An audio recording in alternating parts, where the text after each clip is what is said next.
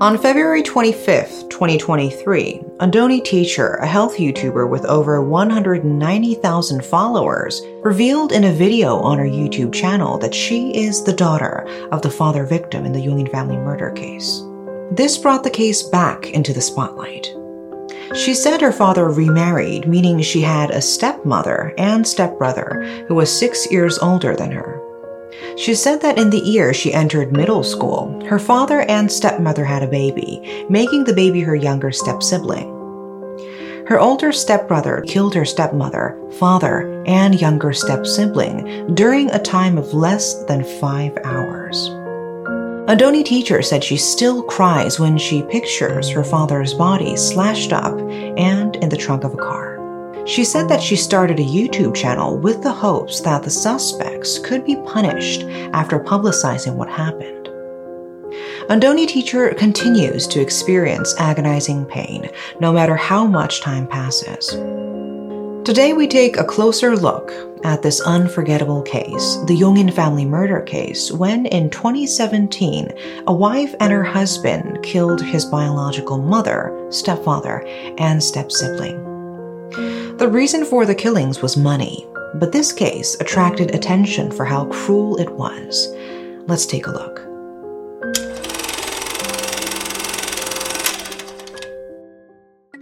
The case began on October 25, 2017. Around 11 p.m., a woman went to the apartment of her older sister surnamed Lee in the Choin district in the Gyeonggi province, city of Yongin. The woman visited her older sister's home because she was unreachable for a few days. When she saw the apartment's security code had been changed, she called 119. When firefighters and police arrived at the apartment, they saw that the door to Lee's home was locked. And so they roped down from the floor above and entered the apartment unit. According to firefighters and police at the time, the apartment had been thoroughly cleaned and no one was home. Then one firefighter was looking through the master bedroom and found something covered in a blanket on the veranda. It was a person's foot. 2 bodies were found covered in a blanket. They were the bodies of a 14-year-old boy surnamed Chun and his mother surnamed Lee. They had multiple knife cuts on their necks and chests, and their faces were seriously mutilated.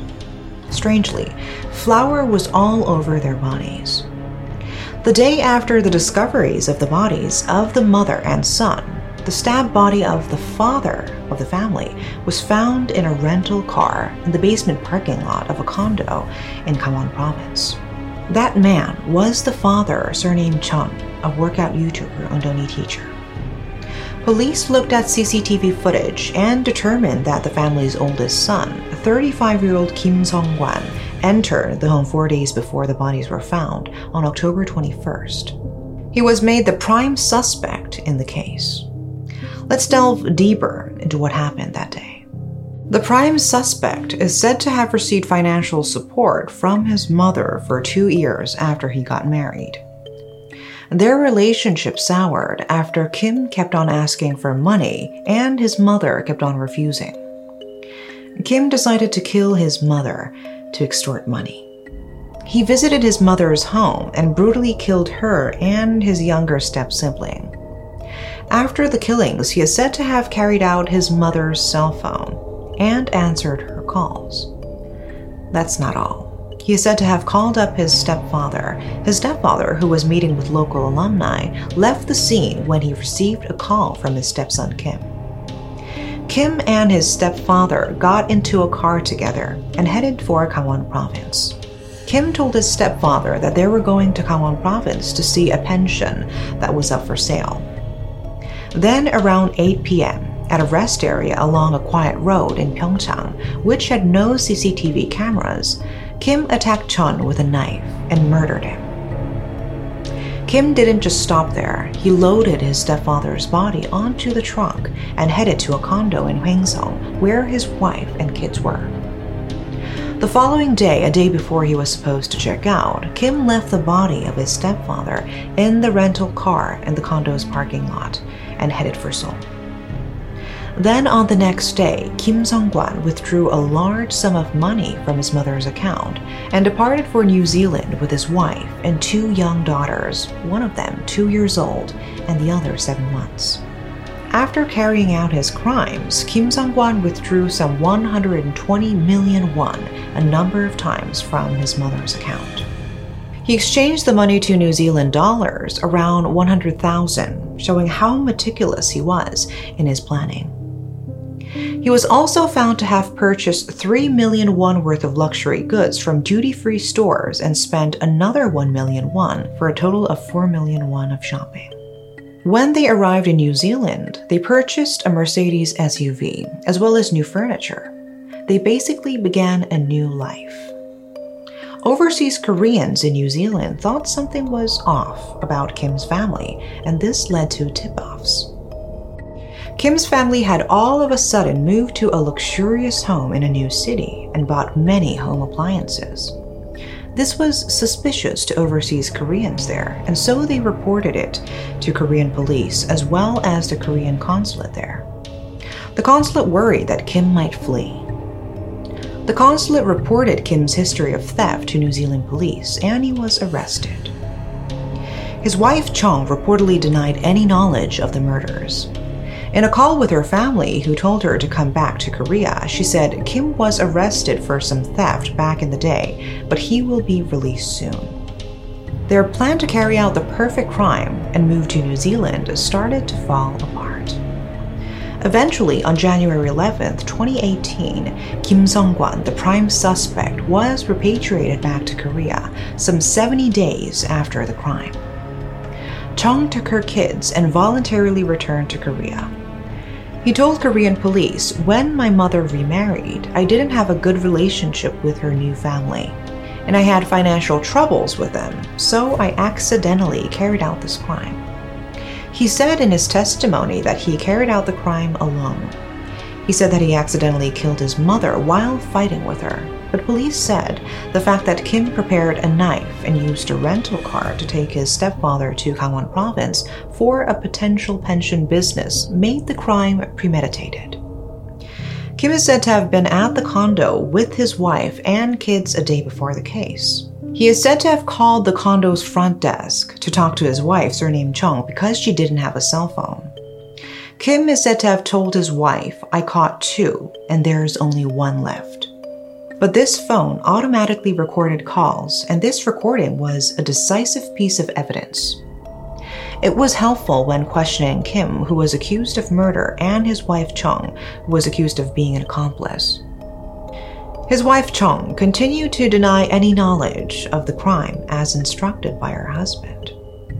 Kim Sung-kwan lost his father at a young age and was raised by his maternal grandmother. His mother was considerate enough to get remarried when Kim was an adult. Kim and his mother apparently talked on the phone often too. His mother's love for her son was said to be extraordinary, sending him to study in New Zealand and providing him with all the financial support he needed. The problem was with Kim Sung-kwan. His mother, who had provided him with living expenses and other financial support, stopped sending money in August 2016 after she got remarried.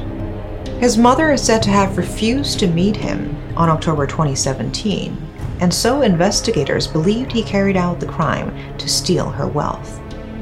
When he carried out the crime, Kim is said to have been in debt with his in-laws around 60 million won, and with financial institutions 5 million won.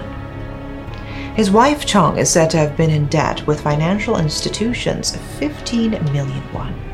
He was also known as a habitual liar. He is said to have lied to his wife Chung as well as those around him. He introduced to everyone that he was an executive director at a global construction group in the United Kingdom and was an elite in the construction industry in New Zealand. He said he would soon inherit 2 buildings from his paternal grandfather. He also told his sister-in-law and his acquaintance's daughter that he would get them jobs at the group he was working for, and that he would provide support for them to study abroad. But in actuality, Kim worked odd jobs at a New Zealand construction site, and his paternal grandfather was living in the countryside as a recipient of basic living. The mother, who had provided financial support for 2 years after Kim got married, rejected him after he kept on asking for money. He kept on lying to those around him, and he was desperate. That is when he is said to have planned to escape to New Zealand. From then on, he started a rumor that his mother was trying to steal his wealth. Even his in-laws thought she was the evil person because he said she threatened him to kidnap and kill their granddaughter. Experts said the reason for Kim's actions was because he wanted to make others the bad guy to cover up for his lies. They said that he blamed his mother for everything, and he could have started to believe his own lies. In other words, he was a pathological liar. He made his mother evil, and he was eaten away by his own lies. He even insulted his mother and step-sibling after he killed them, telling his wife at the time, "I hunted down too." There was a massive amount of sympathetic public opinion at the time, as Kim's lies basically deceived his wife Chong. She was told by her family that Kim lied a lot and not to trust him. But she is said to have trusted Kim and depended on him. When she was at a detention center after her arrest, Chung is said to have submitted multiple petitions claiming that she was innocent. She said, "My mother-in-law tried to kidnap and kill my daughter, and so I had no choice." Even when she was detained, she believed that her husband's lies were true. Experts said she might have been too accustomed to her husband's lies, that she was unable to break away from them. On May 24, 2018, the court handed Kim Sung-kwan life in prison and his wife Chung 8 years behind bars. Chung was charged with abetting and not conspiracy to murder. Prosecutors appealed, but they received the same sentences during the appeals trial. Chung's sentence of 8 years was confirmed, and she will be released in 2025.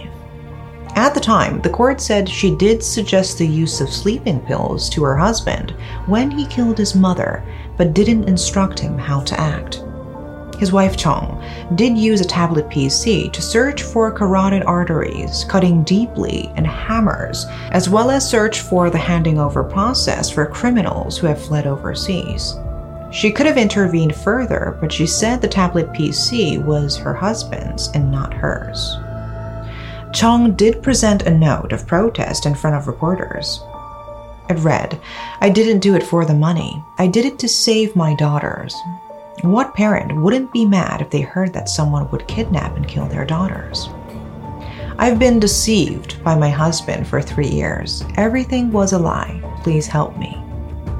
Pae Sang-un, a profiler who analyzed what Chong said there is a possibility that she was the main culprit. She said she was deceived by her husband, but there is the opinion that she could have gaslighted her husband, telling him that his mother's money was his money. The duty-free store shopping spree that they went on could have been to purchase items for the wife, as most of them were luxury bags and wallets for women. This made the public very angry. Chong, who entered the country with Kim, had 20 million won with her. Kim had killed his mother, taken out a large sum of money, and offered it to his wife. Chong, who have never met her wealthy in-laws after getting married, said she carried out the crime after being deceived by Kim. She said Kim told her about his crimes, but denied intervening. The fact that she was never recognized as an accomplice makes people uncomfortable. YouTuber Ondoni Teacher said Kim likely carried out the crime after his mother, who had taken such good care of him when he was younger, shifted her attention to her younger son. While Kim faces life imprisonment, Chung will soon be released after serving out her sentence behind bars. Profiler Pae Sang-un still questions the difference between the main culprit and accomplices and deplores the fact that someone who aided in the murder of 3 people only gets 8 years in prison. That's all for today. Thanks for watching.